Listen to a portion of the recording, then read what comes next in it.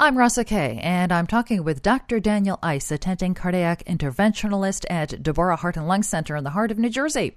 Interventional cardiologist or cardiac interventionalist. Both terms are used to identify physicians like Dr. Ice, who manage diseases of the cardiovascular system, specializing in procedures that involve blood being delivered to the heart and other parts of the body. We'll be talking about how he uses catheter-delivered stents, balloons, and various technologies and techniques to unblock blockages and reestablish blood flow, especially in peripheral artery disease, a common condition that affects approximately 10 million adults in the United States.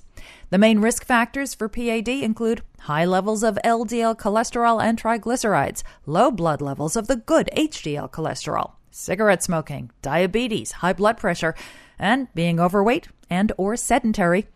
And African Americans and the elderly have a higher risk overall. PAD symptoms usually show up in the legs, causing pain, fatigue, or other discomfort, but as many as half of people with PAD don't get symptoms.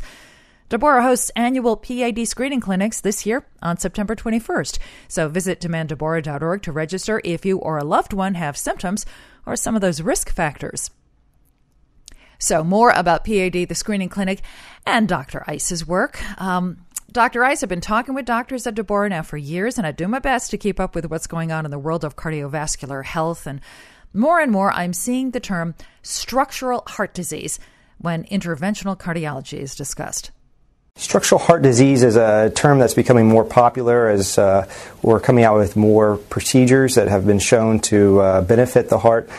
For a lack of a better analogy, if you think about a house, walls and doors, kind of the same concept with the heart, talking about the walls or the doors being the valves in the heart. So structural heart disease mostly involves the valves of the heart and disorders of those valves, whether they be tight or whether they be leaky. But it can also include small holes that might be present in the heart that somebody might be born with, and trying to go in and repair those holes. So what illnesses or disease states then do you treat the most? I would say by far coronary artery disease is what we treat the most, just because of sheer prevalence of that. But as we're becoming more familiar with and developing better procedures to go in with a less invasive approach to fix valvular disease, that's quickly becoming on the rise. So when we think of the heart as a house, valves would probably be the doors in connecting between rooms. And, of course, the walls. And I'm just trying to contrast that with potentially the electrical system of the heart or potentially the plumbing, which would be the coronary arteries. There really is no part of the cardiovascular system that you don't rummage around in somehow, but not generally with a scalpel. You were talking non-invasive or right. Less invasive. So what's in your toolbox? Certainly little tiny tubes that we deliver our equipment through called catheters, certainly wires, balloons, stents, sometimes even little devices that help shave off calcium or plaque from the arteries. Gosh, so you're the electrician, you're the plumber, you're right. the contractor. Right. And even potentially plugs to go in and plug small holes when they need to be plugged. You're the drywall guy. That's right.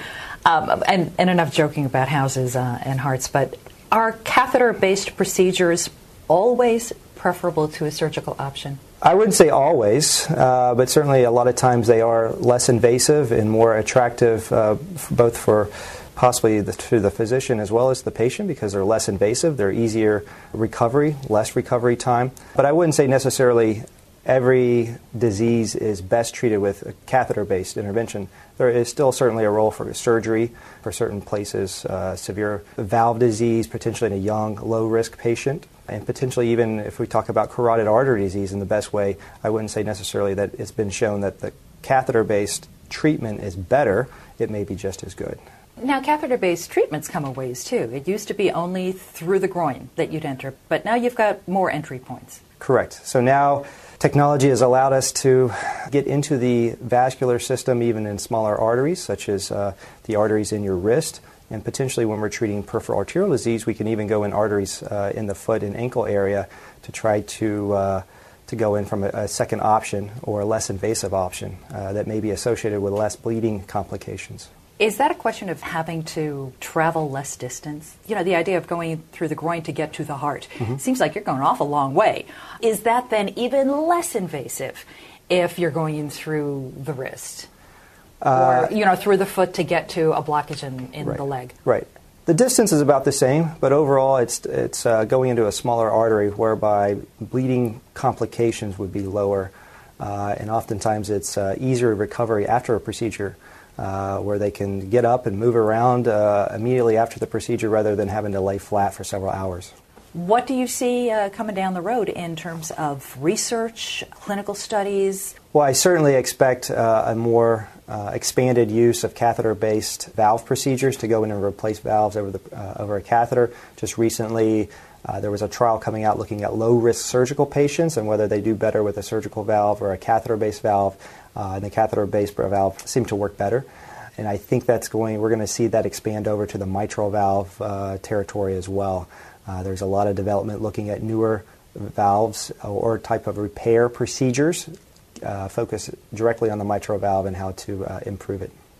Vascular conditions. How is your specialty involved in peripheral artery disease, PAD? Sure. Well, certainly we feel that we are cardiovascular disease experts, and not just cardiac, but also the vascular component of that word. And so we deal with the other vessels in the body, not just the heart organ itself.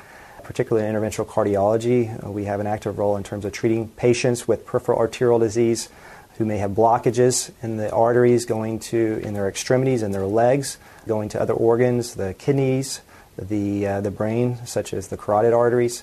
And there are ways to treat those both with medications as well as interventions. How do you find those blockages? Well, we can often find them by means of simple non-invasive testing or screening tests that we can do to identify a reduction in blood flow down to, per se, the legs, for example, blood flow down to the feet. And we can show that the blood flow has been reduced, and then we can use more modern and advanced, sophisticated testing such as CT or MRI to identify blood flow and blockages that way too. So imaging. I should say. So prevention, how do we avoid needing your services? Well, the best prevention is, particularly for peripheral arterial disease, is trying to stay away from smoking, from tobacco use, or if you are already smoking, quitting is the best way to prevent further risk for PAD, as well as treating some of the other risk factors such as high blood pressure, diabetes, high cholesterol. Diet and exercise is always up at the top of the list, too, in terms of prevention. The thing about PAD is that people can confuse something else for it because it tends to show up in one leg or the legs or, I strained something. Sure. Or how do you know it's time to get that looked at? Well, if you notice particularly muscle fatigue, muscle cramping, maybe some weakness in the legs that you haven't always noticed, you're not able to walk as far as you used to, or maybe you can't walk very far at all, those are symptoms to be concerned about. Okay, and some people that come in and say, I just thought maybe I was getting older and I'm not able to do the things I was able to do, but it's not always the case. Maybe those are the signs, the kind of the red flags that says, hey, maybe there's a blockage that has popped up that's reducing blood flow to your muscle, and that's why it's starting to get fatigued and starting to cramp when you try to walk distances. So this directly from the Deborah website, vascular health and maintenance are the foundation of prevention. How do we keep our veins healthy? Well, it goes back to maintaining a healthy lifestyle. Again, with routine exercise, with maintaining a good balanced diet, and then also making sure that you stay on top of any other type of chronic diseases that you may have in terms of high blood pressure, diabetes, trying to treat those as best as possible. All right, so Deborah is hosting a screening event September 21st for peripheral artery disease. So give us the details about that. Sure. So it's a screening event. We invite anyone in the community to come out that day, to sign up first and come out that day.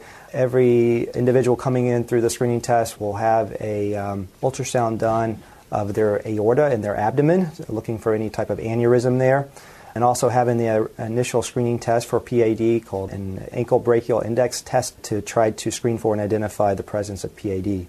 This would be particularly high-yield patients, those patients that are having any evidence of leg fatigue, leg tiring, cramping, just in general the leg not feeling as well as it used to. It's a great way to potentially just take a look, make sure there's nothing going on. If there is, there's additional tests that can eventually be done that we can recommend that you either have done here or somewhere else where you receive care. Screenings like this one, do they ever turn up surprises? Something else entirely that somebody came in thinking might be PAD?